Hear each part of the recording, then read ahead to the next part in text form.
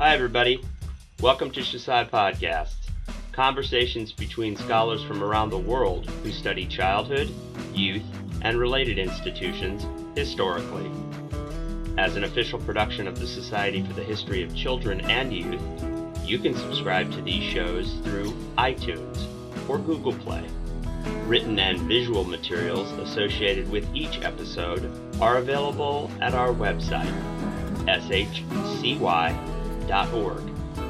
Enjoy.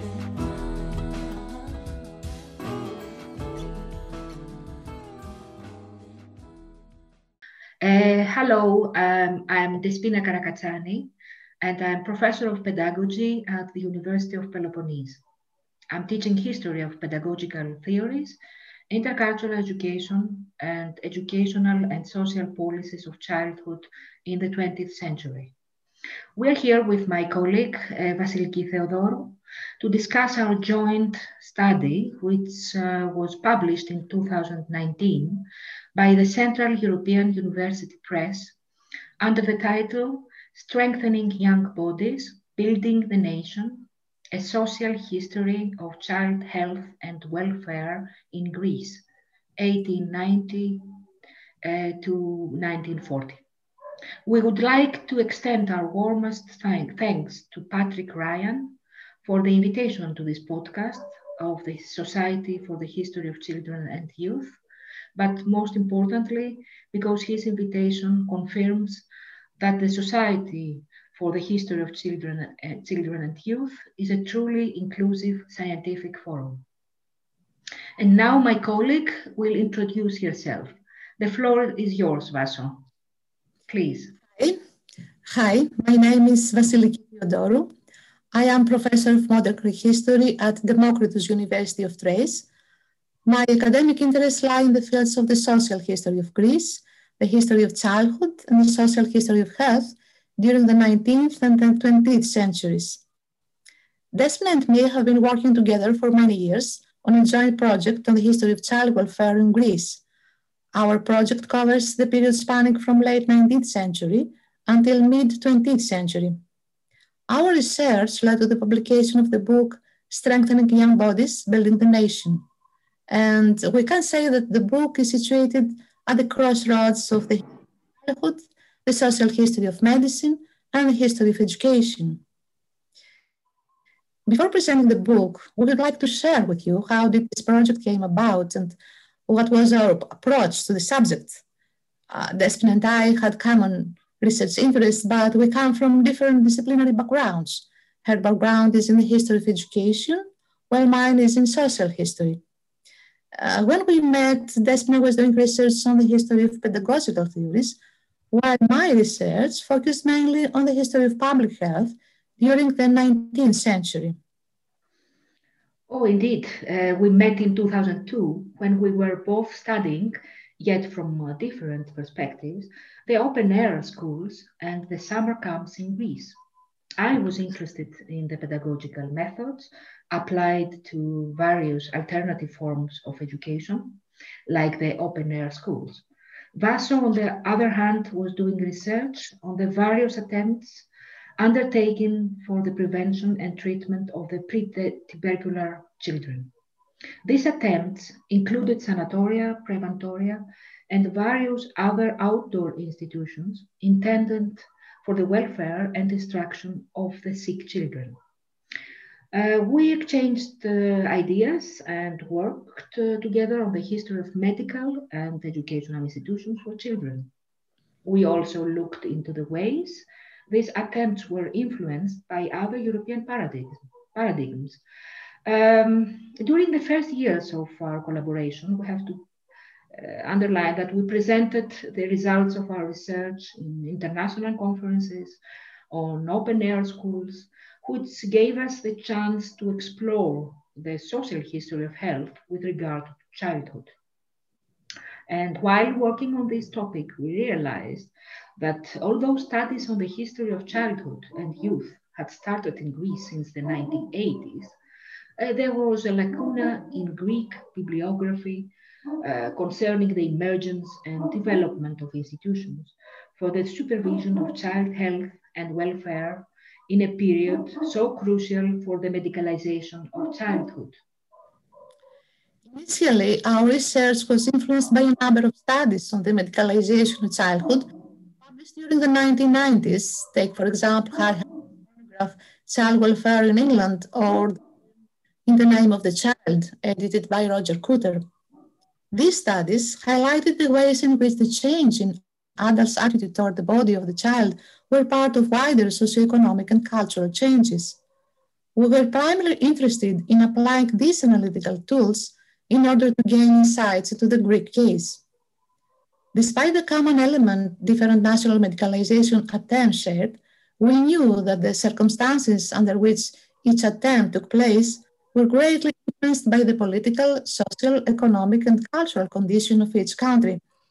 Thus, our goal was to discover how these particular circumstances, how the specific national and social context played an important role in the solutions adopted in Greece at the beginning of the 20th century. Given that this was uncharted territory, our goal was twofold. On the one hand, we wanted to record the attempts made in the span of 50 years by state institutions and charity societies to medicalize childhood in conjunction with political and social changes in Greece during this period. On the other hand, we set out to interpret these attempts in the context of wider, mainly European schools of thought. These schools of thought influenced the Greek physicians and policymakers. We were interested in examining how the attempt to medicalize childhood was signified in contemporary medical and political discourse and how it changed the way working class families perceived childhood. What was, for example, the significance that the normal stages of child development were invested with?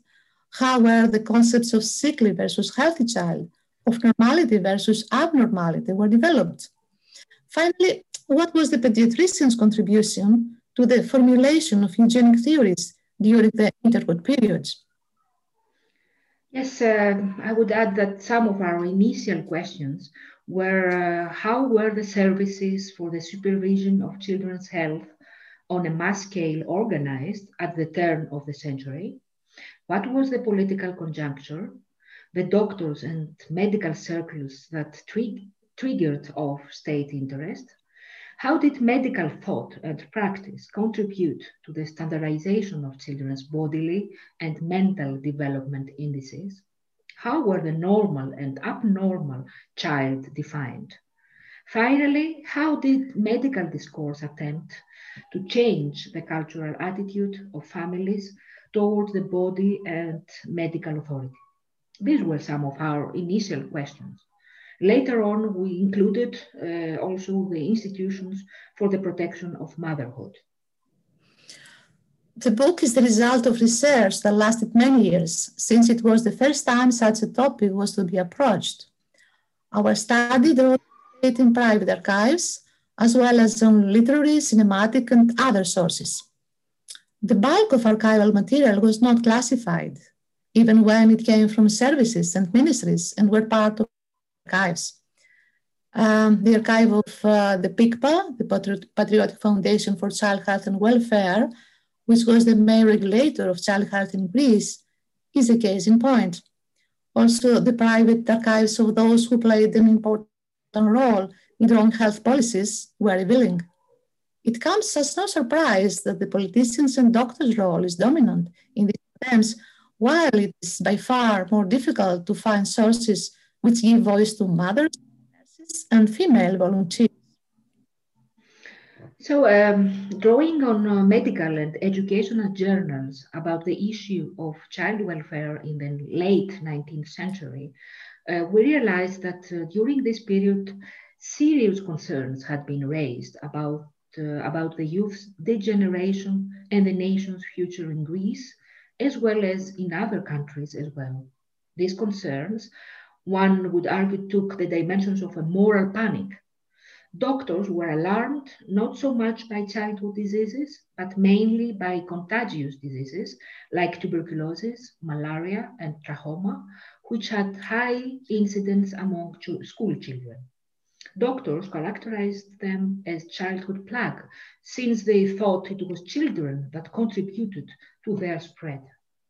Their account and the medical statistical data they cited provide us with a picture of the child as being in danger and as dangerous.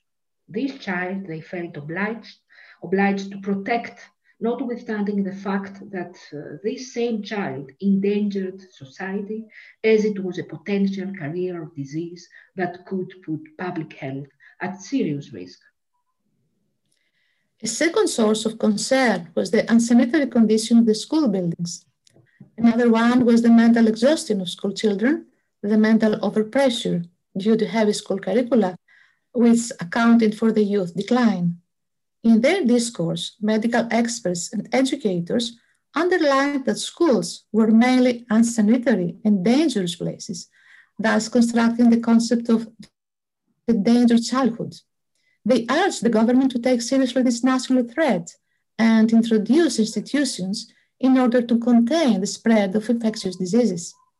But there was yet another reason for doing so, to achieve national regeneration. In other words, to prepare a robust Greek youth, able to defend the country against its enemies. The relation between national defeat and children's welfare was underlined in other national contexts as well. In the case of Greece, doctors linked children's health with a national issue at a time when public opinion was extremely sensitive to such matters, as Greece was defeated in the Greco-Turkish War of 1897. During the 19th and in early 20th centuries, romantic nationalism and the great idea were the dominant ideology in Greece. The country would often find itself in war in service of the great idea, namely the idea of the country's territorial expansion. One way to construct a viable future as a nation was to invest in children's welfare services, not only due to national prestige, but in order to continue to be considered as one of the world's civilized nations.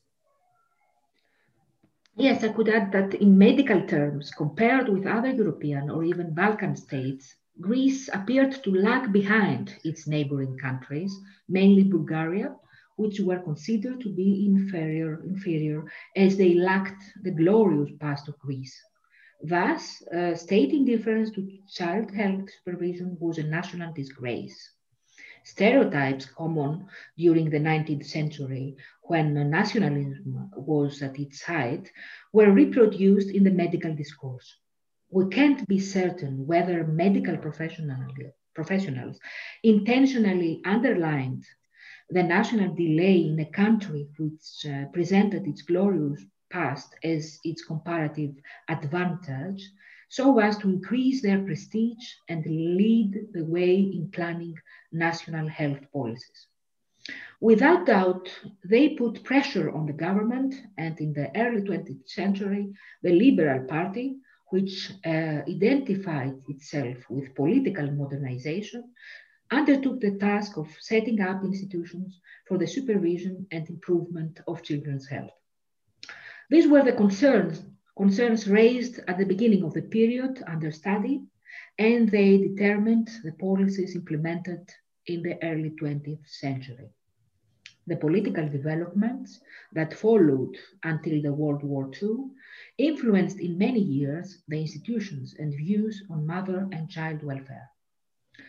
So our goal was to grasp the larger movement in this uncharted territory and determine the turning points. The book is divided in 3 parts, which mirror the 3 long periods in the history of children's and mothers' welfare. The first period covers roughly the years from 1890 to 1920. During this period, the discussion about childhood problems opened up and the first child welfare institutions were introduced as part of the modernization advocated by the Venizelos liberal government. We have to say that it was a government that was identified with the bourgeois ideology and brought about significant reform in multiple fields. At the same time, Venizelos government attempted to deal with the crucial social problems of the lower classes. So, in this context, we were interested in shedding light on the ways child welfare was perceived in the political discourse regarding also modernization, and also in studying how policies on child welfare was underwent with educational reform and public health policies. In the 1910s, the Liberal government laid the foundations for a school hygiene service, which aimed to monitor child health. This was implemented with measurements, record keeping, vaccinations, in order to build sanitary school buildings, to produce morbidity statistics for school children on a national scale, and spread the health propaganda to families by means of special brochures. The effort aimed to locate the areas with high rates of morbidity, monitor the spread of infectious diseases among school children, improve child welfare indices, and instruct lower class families to follow the dictates of medical authority. Besides, during the same period, we witnessed the introduction of the first welfare institutions for mothers and children, which initially operated under the auspices of women's charities. These evolved later into semi-state and eventually into state institutions. We have to say here that Greece is a country with a long-standing tradition in philanthropy, and it comes as no surprise that mother and child welfare was initially taken up by voluntary organizations whose members were mainly upper and lower middle class women, medical professionals, and state officials. Now, the second period from the book spans from 1922 to 1936. Two main trends marked this period.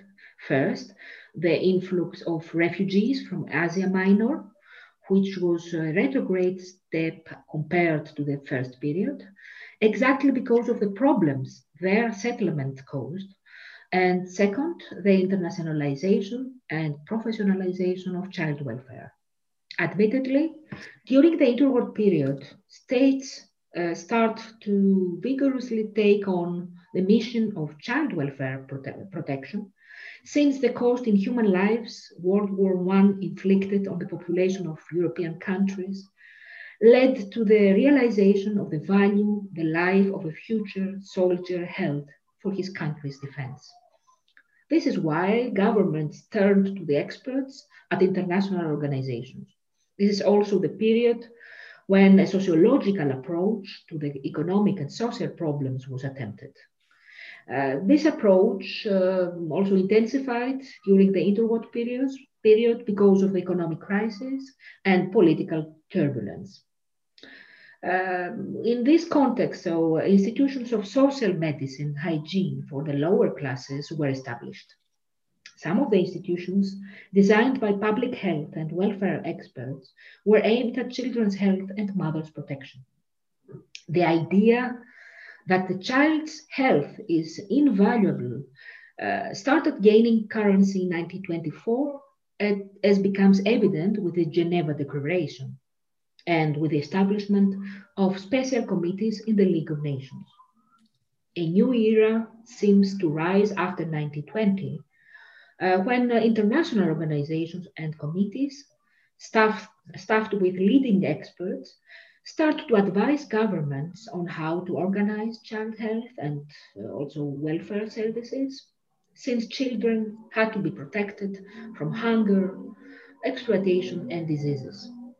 So this is a period when new problems arise, but we also see new approaches to these problems.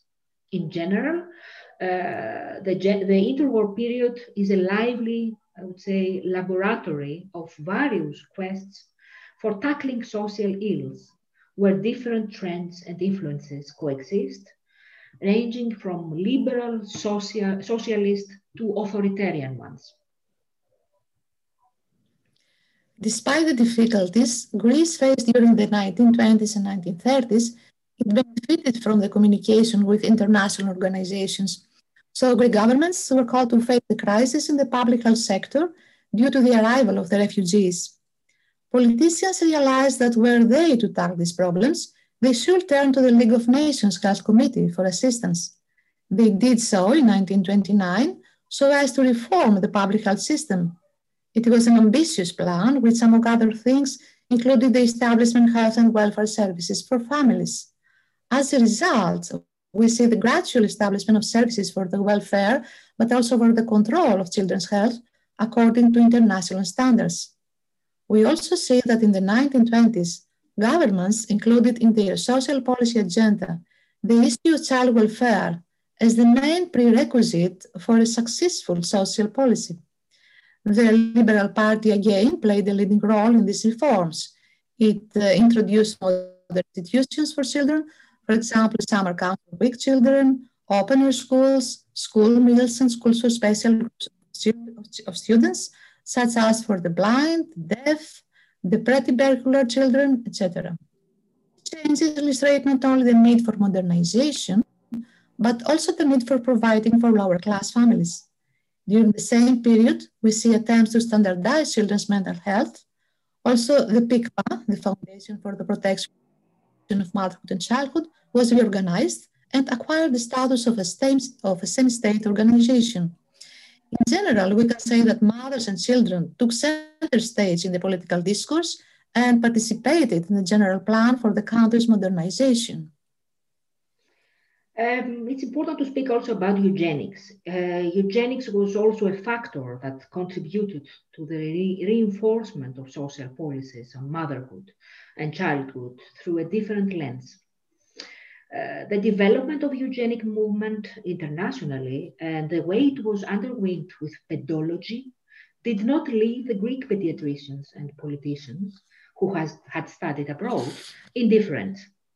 Their request to set up more services for expectant mothers and children, combined with the mortality and morbidity statistics, resonated with the public. Thus, during this period, discourse about social policies on families was steeped in concerns over high infant mortality and also the unsanitary conditions of childbirth.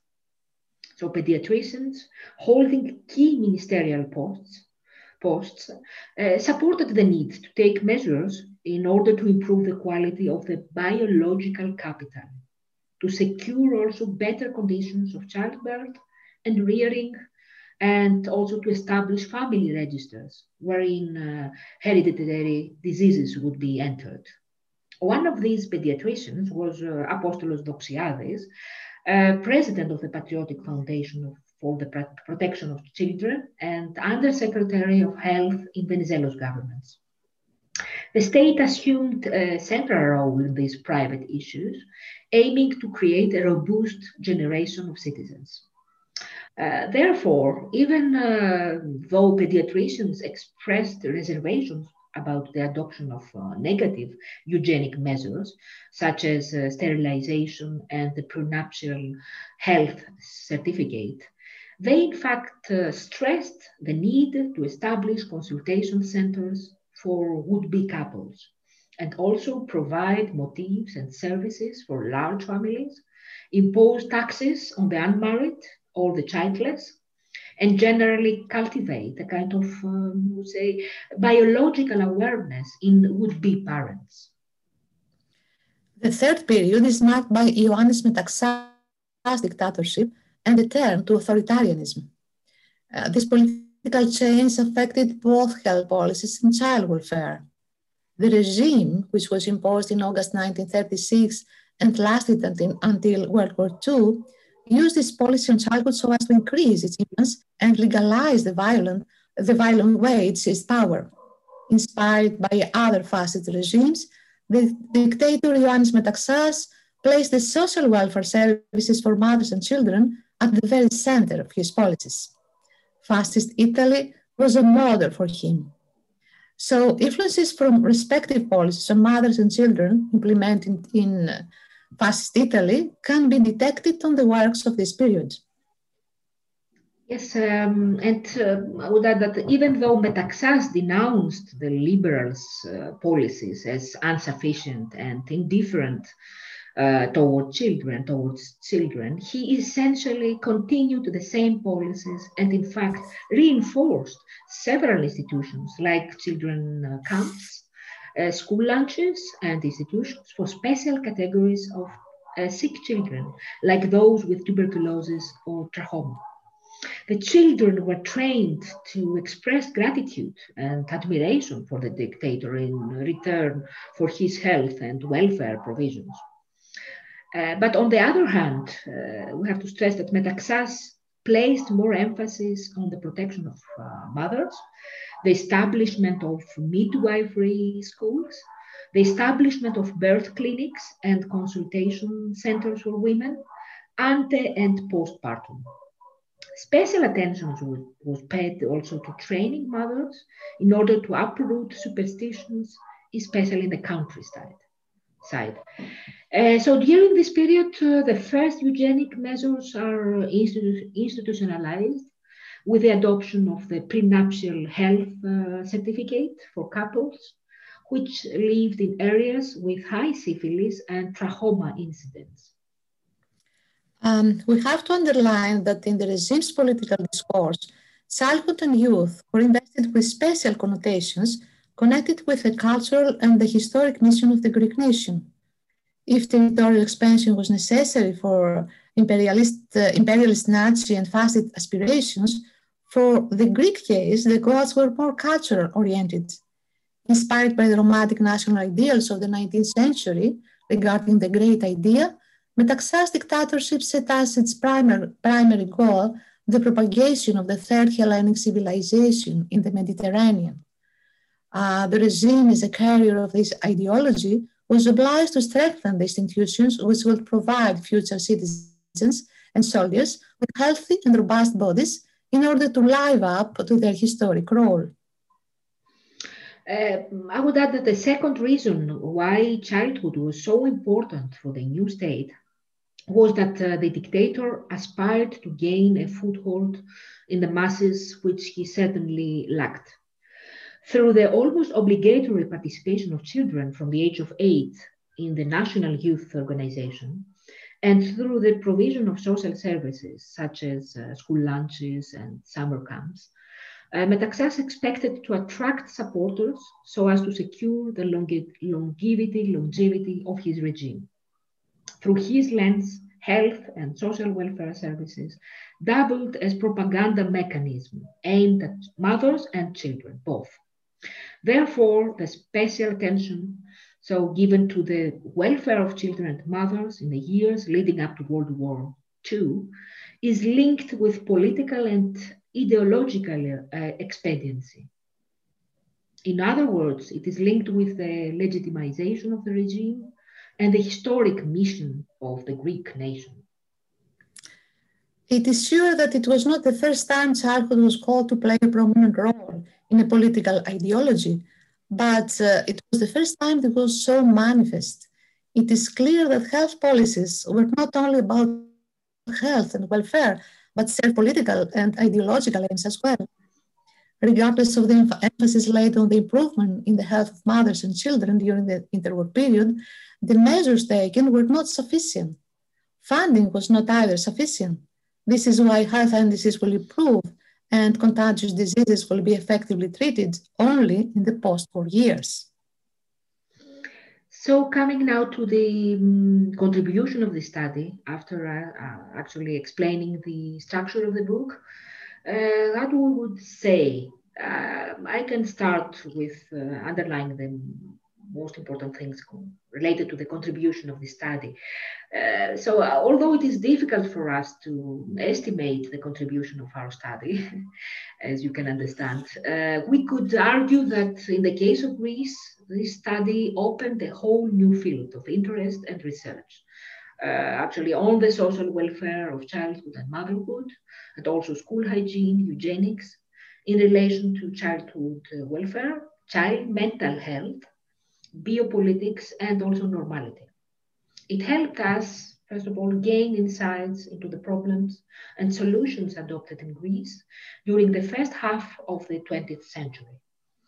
It also pointed out that the issue of mother and child welfare was related with the establishment of state health and welfare organizations, and also with educational reforms, health bureaucracy, the role of medical professionals and politicians, along with the influence of the international organizations.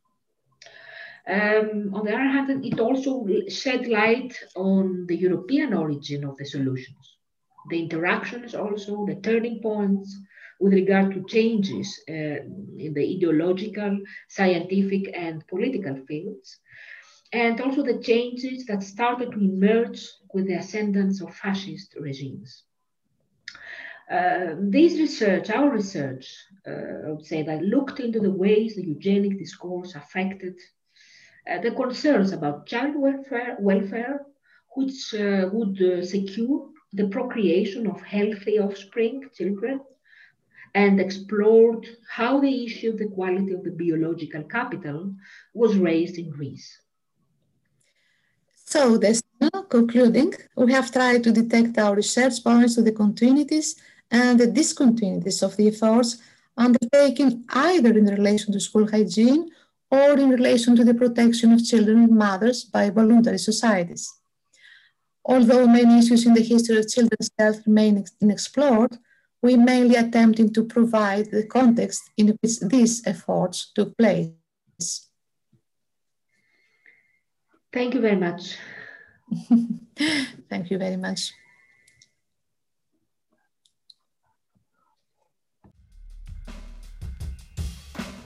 Thank you for listening to Shusai Podcasts. You can find more materials and features from the Society for the History of Children and Youth online, shcy.org.